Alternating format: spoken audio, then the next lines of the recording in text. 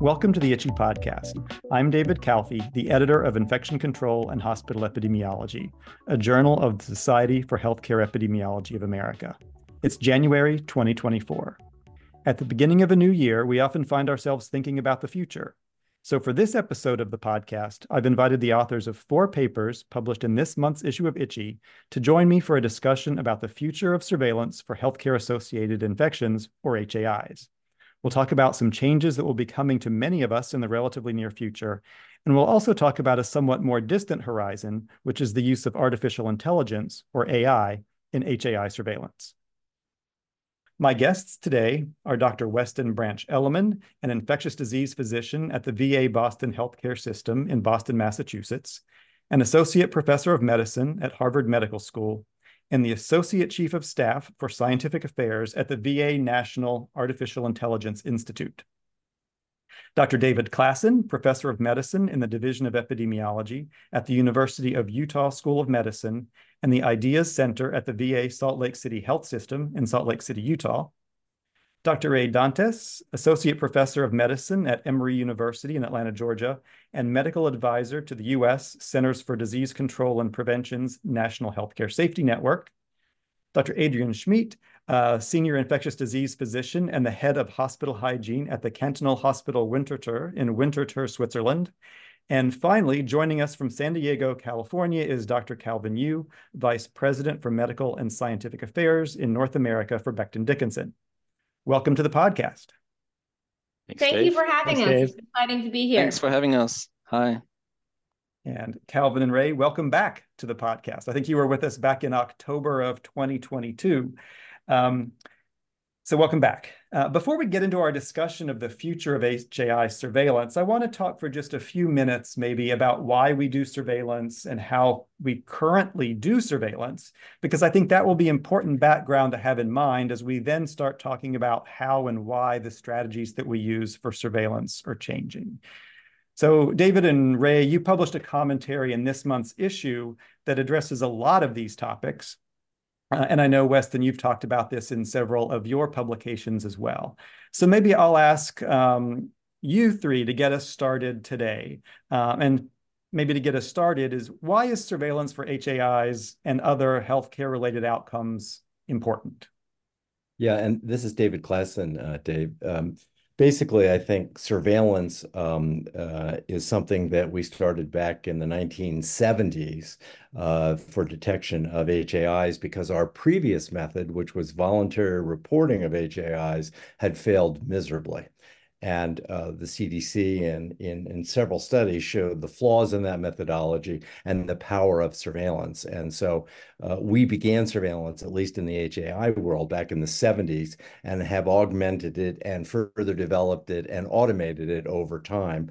What's interesting is the rest of the world of safety is still stuck on voluntary reporting and has not made that transition that we have in infectious disease. But I think they will come shortly, if you will, into our arena of understanding that the best way to detect events is not through voluntary reporting, which misses 90% of them, but through prospective surveillance, as we've done for almost 60 years now. Yeah, I'll just add to what David said. We've clearly, just taking us back through even through the last decade, seen clear gains in many of our HAIs tracked, through the National Healthcare Safety Network. But then, of course, the COVID-19 pandemic was a pretty hard reminder that collective progress in reducing many HAIs and promoting safer healthcare can't be taken for granted. So surveillance it remains important in helping us measure the quality of our care, both in normal times and in hard times as well. And just to add what Ray said, if you look at the numbers for all safety problems in the United States, our biggest success in reducing them has been in healthcare-associated infections. And I would argue a lot of that is because we focused on prospective surveillance and measurement. And just taking a step back, the reason why surveillance and measurement is so important is essentially, if you don't know about something, you can't do anything about it. And so surveillance serves 2 purposes. 1, it's to help us have an idea of what's happening. And then 2, over time, it gives us the opportunity to look at whether or not the interventions that we implemented to try to improve things actually worked. So the information is essential for informing what we do and informing what we do on the ground. And so with that in mind, how are we currently doing surveillance, this prospective surveillance that you mentioned, David? What are some of the current methodologies or the most common methodologies that are being used to detect those infections? Absolutely, Dave. There are a variety of them, which we summarize in our paper that are going on. And at the most manual, infection control practitioners are going out and manually reviewing charts to detect the presence of hospital-acquired infections and then reporting that to NHSN. And then we have been using, if you will, a form of electronic data transfer to make this manual detection a little bit easier to NHSN. So that's another method we're using. And then we have moved into the world of EHRs, as you're well aware, and those EHR data sets allow us to start to automate this process where the computer can identify target patients for us to perform surveillance on to see if they truly do have an infection. And that initially was standalone vendors, but now that's been picked up by most of the EHR vendors. So you can do that directly with your EHR vendor rather than having to hire a third party. And then where we're headed next, and some places are doing this, is to use the EHR and associated systems to automatically detect these hospital-acquired infections and report them directly to NHSN. And we're just at the beginning of that process, which will clearly be enabled by AI and other techniques. So I think, all the papers we're going to be talking about today describe to at least some degree the limitations of those current approaches that you just described for us. And perhaps that's the rationale for the studies that you all have done regarding some of these newer technologies for surveillance. So to set the stage for those discussions, can you talk a little bit about what some of the major limitations are associated with what we're currently doing for surveillance? Sure. The first major limitation is basically just the burden of having to do all this and the resources required to do all this. Automation has helped, but still there's a lot of burden in collecting all this information all the time. And then the second major problem is when you do so much of this manually, there's always the room for subjective interpretation, leading to problems in inter-rater reliability and the validity of the data. So they're probably two of the biggest challenges that we face with our current surveillance. I also think this is likely to be a challenge no matter what. Anytime you develop a surveillance definition, it's possible to have a look at that surveillance definition and figure out how you can manipulate it so that your numbers look better. And so the question with surveillance is always, are we measuring what we want to measure? And are we measuring something useful? Or are we measuring something that doesn't have a lot of meaning? And that's going to be an ongoing challenge, no matter how good or how great the AI or the technology gets. There's always going to be a tension between whether or not, whether we're measuring what we want to measure, whether or not there are things we can do to kind of move deck chairs on the Titanic without actually improving anything, and whether or not we are appropriately comparing across institutions. And just to build on that, we have a history of using administrative codes to measure infections, and we've learned painfully that they are easily gamed by organizations that believe that their infection rates might hurt them in reimbursement or reputation. So that remains a challenge as well. Yeah, and I think, for things like catheter-associated urinary tract infections and C. diff, there are other ways you can game it. You can have somebody come in and immediately check a urine culture, and then if it's positive, it's not going to count because the patient came in with a positive urine culture. Or you can do C. diff screening on admission, and then it doesn't count as a hospital-acquired C. diff, even though really the exposure was antibiotics in the hospital. And so there are ways to game the system beyond just looking at codes. Once you see kind of how things are defined, you can always change your practice. But do those practices actually improve care? Probably not. And just to build on that, in addition, in the EHR, we can alter documentation to game it as well. which is another technique hospitals have employed. All right. So clearly some limitations to what we're currently doing, and some substantial resource requirements, as you mentioned, David.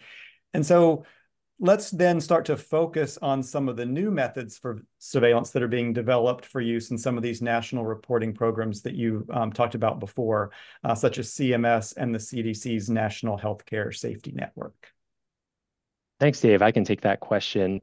So the CDC has heard, that feedback loud and clear, and there is a desire here to increase the automation of our data reporting, reduce or improve the objectivity of those determinations for healthcare-associated infections and other adverse events, and get additional information that can be used for what we're going to be calling complementary metrics. So how do you evaluate, things that are maybe adjacent to the measure that look for things like, people trying to manipulate, the certain practices to try to get around the measure. So we're calling that suite of measures complementary metrics.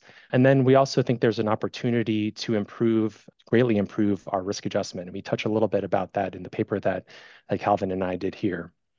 So some of you may have heard of this, technology called FHIR, Fast Healthcare Interoperability Resources. I'm definitely not a computer scientist, so I won't talk through. I'll give kind of the version for physicians here. So FHIR is this relatively recent set of health IT standards that is optimized for both secure and rapid data interoperability. That really mimics how we exchange data all the time using the internet that other industries use. So for example, when you purchase a t-shirt online, there is this often fairly seamless communication of your personal information between the t-shirt vendor and some separate online payment service like a PayPal or Amazon Pay, Google Pay, Apple Pay, whatever. FHIR takes a similar approach to securely exchanging health information. Of course, it's, like many things in the health IT space, we're years behind, where the rest of the internet is, but we're catching up. So there are a good chance that your hospital is already using FHIR. So in 2021, CMS enacted rules that required healthcare systems to provide instant access via FHIR APIs to certain EHR data elements electronically. And so that manifests, for example, in phone applications. And so you may have noticed, starting in 2021, that suddenly your patients could see their lab tests exactly the same time as you did. And many of us have probably had the experience of rounding on a patient and they said, "Hey, doc, what do you think about this lab test?" You haven't seen it yet because they see it, it's available to them exactly at the same time it's available to you. And if it's mandated for most hospitals to be using this now. So if your hospital is using it, your hospital has been plugged into, FHIR APIs, for the last couple of years now. And so if your hospital has been sending, healthcare information, lab tests, vital signs, microbiology data, to patient smartphones, why can't the CDC also tap into that information for tracking healthcare-associated infections? And so that's what we've been working on for the last couple of years. We are in what we're called beta testing right now. We have about a dozen different hospital systems that are piloting and working out the kinks for our new digital quality measure interface. And we look forward to talking more about exactly what our timeline is going to be for releasing these digital quality measures and those and details about how to enroll for those digital quality measures in our NHSN annual training, which takes place starting on March 18th of this year. Could you mention maybe what some of the first measures that we're going to see with that technology coming from NHSN? Sure, and I will emphasize, I think the next question is, when is it going to be mandatory? So everything is going to be voluntary at the start, but the very first measure is going to be hypoglycemia, so outside of the realm of HAIs, and then followed shortly afterwards by healthcare onset treated C. difficile and hospital onset bacteremia and fungemia. We're also looking at releasing our respiratory pathogens surveillance shortly afterwards, which includes COVID, flu, and RSV. And then we have several measures that are further up the pipeline that we don't have a set date for yet, but those include venous thromboembolism, measures around sepsis, non-ventilator healthcare-associated pneumonia, and several others. And for people who didn't catch it, if you're interested in hearing more about that hospital onset bacteremia and fungemia measure, Kalvin and Ray talked about that during the October 2022 episode of the podcast. So check that one out. Dave, if I may, listening to what Westyn and David and Ray were saying, there is an element of urgency for the HA metrics to be more have more specificity and accuracy. To, I think Westyn brought up sort of the gaming. Traditionally infection prevention programs. And so before BD, I was at Kaiser, where I was their chief of infectious diseases and infection control officer. And over the last 10 to 15 years, these metrics have become proxy measures for business cases for these traditionally underfunded programs, particularly after the pandemic, where procedural surgery-based have gotten a lot of the funding because they had to halt during the pandemic. And so there is unfortunately competition within hospital and healthcare systems to get ICP programs funded. And so the more accurate these metrics are, the better those business cases can be when we're trying to get more FTEs to do the job that they're tasked to do, which is to improve mitigation of HAIs and the treatment thereof. Thanks. Good points. And so, Kalvin, you and several of your colleagues, including Ray, published a paper this month that I think provides a really good example of some of the potential benefits of these digital quality measures we've been talking about. And specifically, you looked at a candidate definition for the hospital onset treated C. difficile infection. So maybe I can ask you to talk about your study and what you were trying to accomplish with that.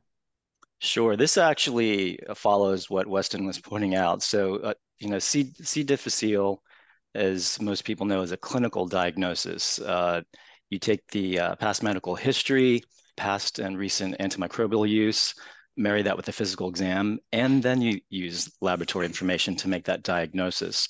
And so the current hospital onset C. diff metric is based on lab definition only and was the best metric for the time that it was initiated, I believe around 10, 12 years ago. However, as someone brought up here, technology and electronic medical record capabilities have evolved. And so it is a good time to update the hospital onset C. diff to something that matches more closely a clinical diagnosis, i.e. marrying a lab-based definition with clinical signs of intent to treat, such as anti-therapeutic C. diff medication. And so how did you define that hospital onset treated C. difficile infection for the purpose of your study? So we had two criteria. The first was the lab-based identification of C. difficile after day 3 of hospitalization. But then the second one was actually the use of a C. difficile therapeutic medication. So PO, oral vanco, fidaxomicin, oral metronidazole. All right. And so then you went on to evaluate the performance of this candidate definition. So how did you go about doing that? Yeah, we approached that analysis in 3 major steps. The first, we identified candidate variables that were reported in the medical literature to influence what we called treated hospital onset C. diff rates using bivariate analysis. And the second step, we constructed 2 models, a simple and complex model, to predict the treated hospital onset C. diff rates using risk-adjusted SIR derived rates from those same regression models, and assessed best model fit. And then finally, as sort of a exercise in due diligence, we compared hospital rankings, and we had more than 200 hospitals in this data set over a period of 5 years and 9 million admissions assessed. And so finally, we compared hospital rankings using the unadjusted observed treated hospital onset C. diff rates compared to rankings based on the SIRs derived from the 2 models. And so it might be worth calling out that the simple model used the traditional descriptive variables like age, gender, hospital descriptors like teaching status and total number of beds. And the complex model used those same descriptive variables, but it also looked at the community onset C. difficile rate and the C. difficile testing practices. And I guess maybe I'll highlight that you didn't use FHIR technology to do this in real time, like might happen with NHSN, but this was retrospective data analysis from an existing data set that you had access to. Is that correct? That's correct. And the years were the 5 years leading up to March 2020 and the pandemic. And obviously we didn't include the pandemic years. So what did you learn when you applied those definitions to your population? Yeah, so a couple of things. So the complex model ended up demonstrating better model performance and identified the most influential predictors, if you will, as assessed by higher incidence rate ratios. And so those were increased hospital onset testing intensity and prevalence, the community onset C. difficile rate, and community onset testing intensity and female.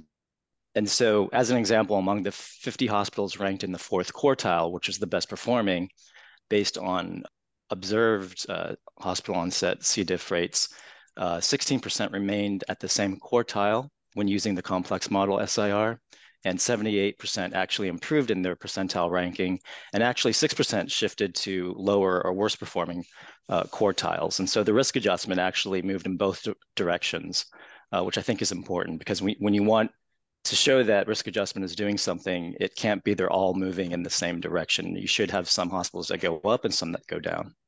It sounds like that got to a lot of the issues and challenges that I think Westyn brought up earlier in terms of different practices at different hospitals may really impact or impair our ability to truly assess and compare performance across hospitals. Yeah, in fact, based on what Westyn said, we did, some of the two major findings from a clinical and operational standpoint was that the higher the hospital onset C. difficile testing intensity and prevalence, that correlated with higher treated hospital onset C. diff. While in contrast, the community onset C. diff testing intensity had a negative correlation with your ostensibly reportable hospital onset C. diff. And so this makes sense because maybe this is tangential evidence that identifying C. diff earlier on generated the infection prevention and contact isolation policies, which in turn decreases transmission of hospital onset C. diff. And also it's note to look at it in the reverse view that community onset testing prevalence, increasing that, in other words, increasing, just massive testing in the first 2 days of hospitalization, regardless of whether you thought they had C. diff or not, which we know some places do that. That didn't correlate with an increase or decrease of hospital onset treated C. diff. So hopefully the known practice of increasing testing on random patients in the first 2 to 3 days of admission in hopes of, maybe decreasing your or working out your metrics in a non-scientific way, that practice won't achieve a lower reportable hospital onset treated C. diff, particularly with the extra layer of needing an anti-C. diff antimicrobial therapy on board. So hopefully that gaming that I think Westyn brought up is mitigated and built in and embedded in this new metric. Yeah, and I'll just add to what Kalvin said. From the CDC perspective, I think this study really demonstrates the importance of incorporating that testing data into our C. difficile surveillance. And so I see this being important in two different ways. One, as Westyn mentioned, there's this importance in understanding how measures are influencing testing practices, and we can track that independently in these complementary metrics that I had mentioned earlier. So we can see if the new measure, promotes, more, if we see spikes in testing, earlier in hospitalizations, because when we tap into these FHIR resources, we're downloading all the C. difficile testing data, positive and negative.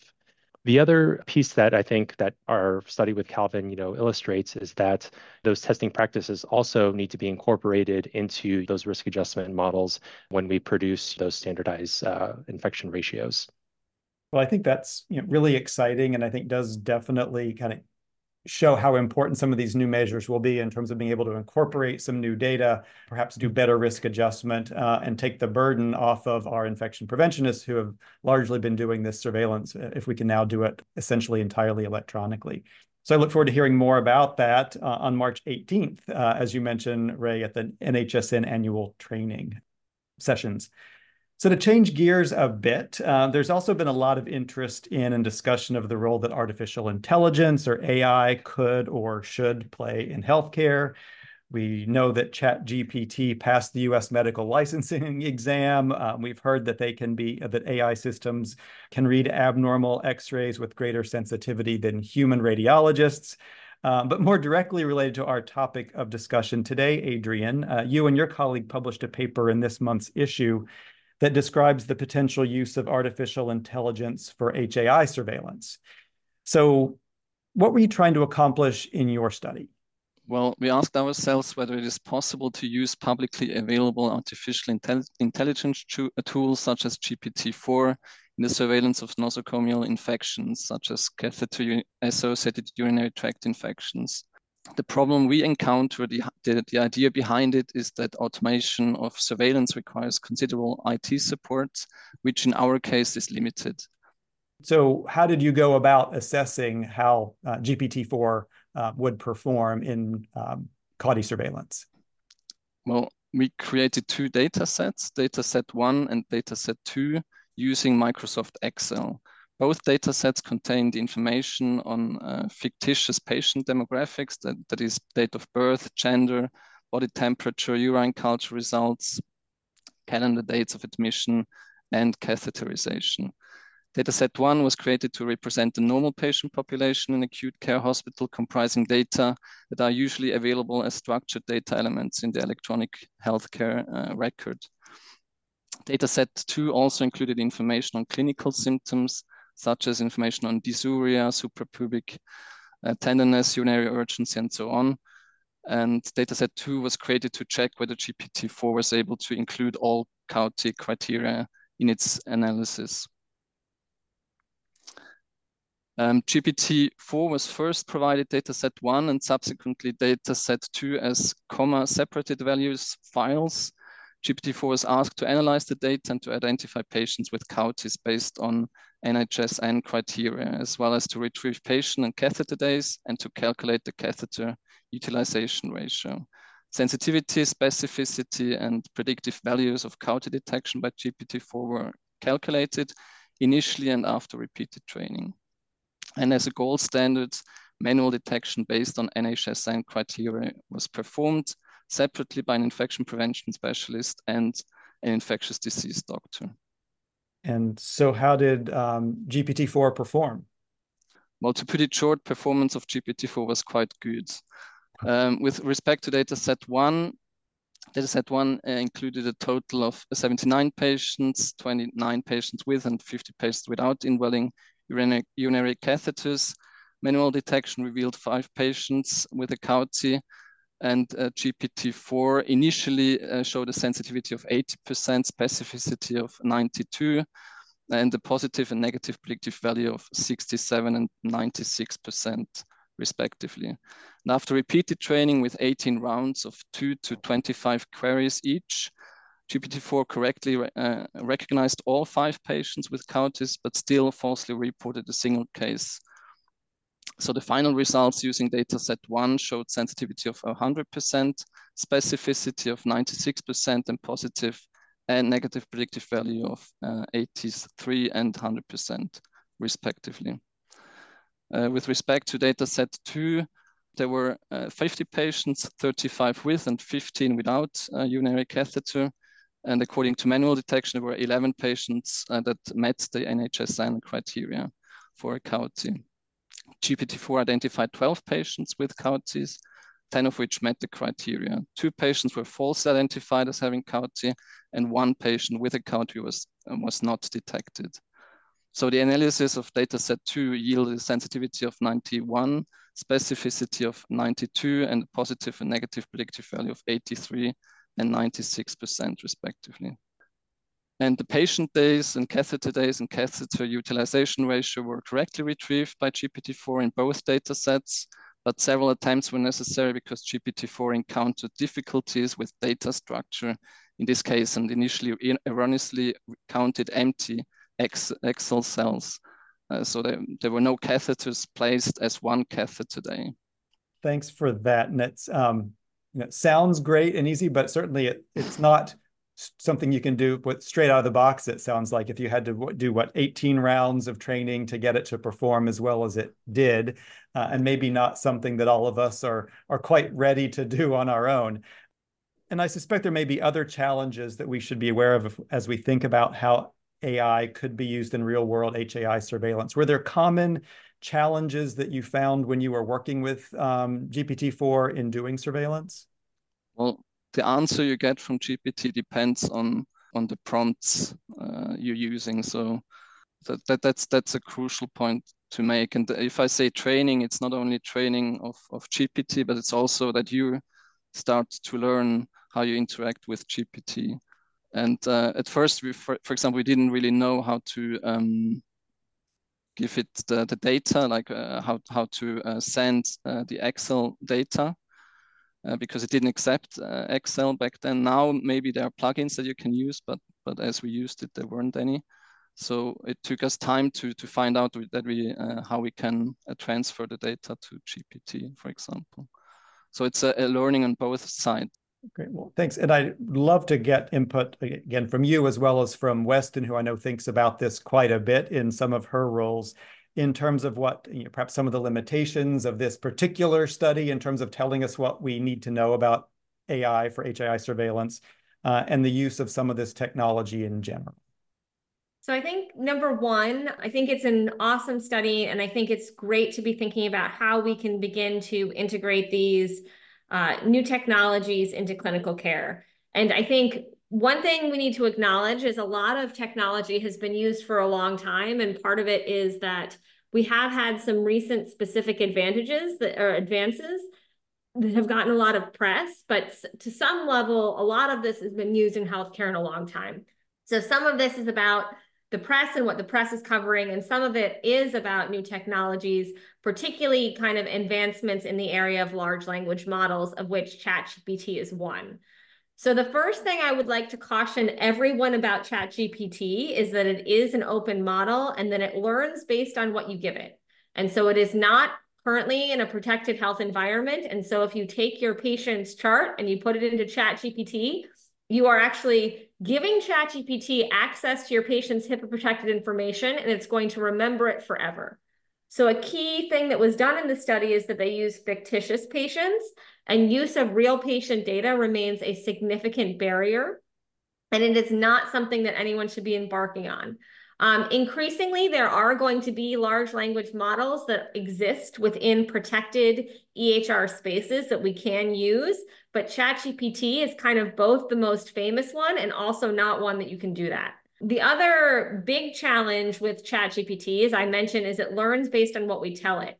And a key challenge in all of this is going to be algorithmic equity and learning inequity.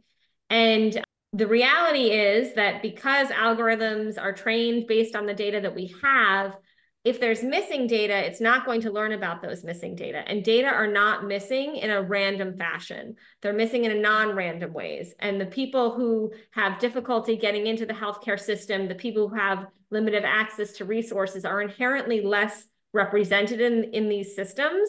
And so they are going to be inherently less represented in the data that are used to train algorithms. And there is substantial potential for differences based on the data that goes into the model to get differences and inequitable differences in output. And so we need to be very careful in thinking about what data went into the model, how the data was trained, and then what data comes out of the model. So I think two big things to think about are one, just simple regulatory stuff about HIPAA protections and making sure we aren't giving the algorithm inadvertently information that's meant to be protected for our patients. And two, thinking about the data sets and the data that goes in to train the models and whether or not we're getting equitable or inequitable output. The other thing is that I would like to say is the regulation around a lot of this is a really rapidly changing space. And I think it remains somewhat in question how this is all going to be regulated. And so regulatory issues do come into play. There is a new executive order and new trustworthy AI principles that are coming out. And so be sure to have a look at what the current regulation is, because I just caution you to be careful in using these, particularly as we move forward. So I think as far as thinking about AI in healthcare in general, two questions to ask yourself. One, is this something that is going to be used prospectively to impact clinical care? So am I implementing some kind of information system that is actually going to be implemented with the idea of changing clinical care? Because that's going to be a key question for regulation. And two, is this an AI system that is being updated, in which case it's going to fall under a certain set of regulations similar to that of medical devices? And if if the answer to either of those questions is no, you go down a different and less substantial regulatory pathway.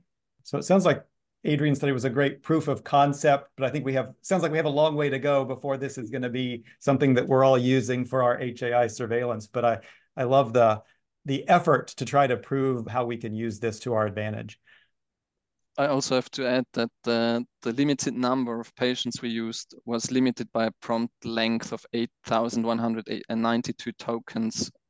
So this one has to bear in mind. So one can't enter as many data as one wants. That's certainly also a very important limitation of our small study.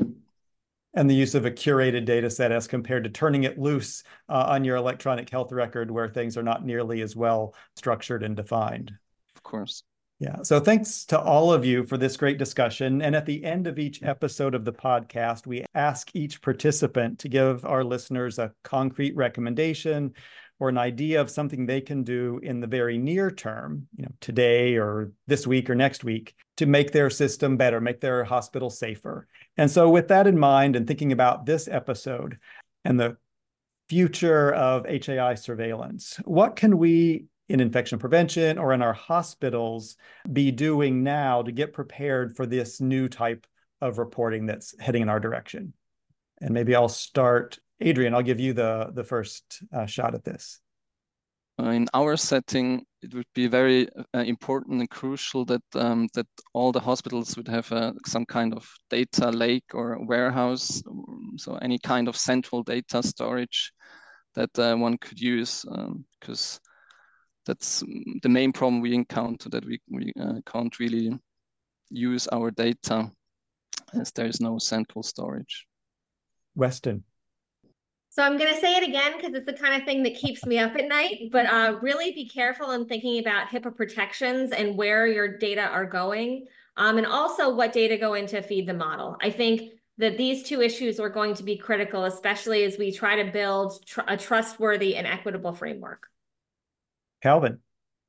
I think with the discussion we had on digitizing these HII metrics and perhaps even broadening it, like with HOB, we need to figure out operationally what segment of the hospital healthcare system would actually use this data for the betterment of patient safety. And so one thing that got lost in the shuffle of the pandemic is that CMS had a conditions of participation ruling in March of 2020 that codified that antimicrobial stewardship programs are required by hospitals that participate in CMS and should have a committee membership that includes infection prevention and control, a laboratory leadership, a quality hospital administrator that can actually do something about the findings. So I think now is the time, in preparation of these new metrics and new AI technology to identify HAIs, now's the time to pull on that thread to create and augment programs that can help inform best practices for mitigation, identification, and treatment of HAIs, particularly where antimicrobial stewardship comes into play, because they're involved in all of these HAIs. And there are actually papers out there that have shown that an ID consult or stewardship program involvement can actually get patients on definitive therapy faster and often with better outcomes. David. Yeah, I'd say two things. One is, as we automate more and more, it's going to uncover the problems we have in clinical documentation. So that's going to force hospitals to spend a whole lot of time worrying about, do they document this as free text? Do they document it as coded text? And they will find, as they go down this road, they have deficiencies in their documentation. So that's one. The other thing I think with AI is, right now, the regulatory environment looks like it's going to regulate AI at the vendor level, but not at the hospital level. Indeed, the recent rule that just came out of ONC says they're not going to regulate AI applications developed at the hospital level, which is interesting and potentially controversial, but not atypical in terms of our regulatory history before. So that means organizations are going to have to develop their own AI governance approach. And I think that's going to become really important because many hospitals are building several of their own AI applications. Last but not least, Ray. All right. Well, I definitely have to plug our NHSN annual training starting on March 18th. If you're not able to attend for any reason, those materials will be posted on the NHSN website, but we're going to go into a lot of depth on the digital quality metrics and how to prepare your hospitals for reporting. Great tips. Thanks, everyone. And thanks again for joining me today for this look into the future and for your work to advance the field of HAI surveillance. I also want to thank Lindsay McMurray, our producer and the managing editor of ICHE. And finally, I want to thank you, our listeners. I hope you'll join us again for the next episode of the ICHE Podcast.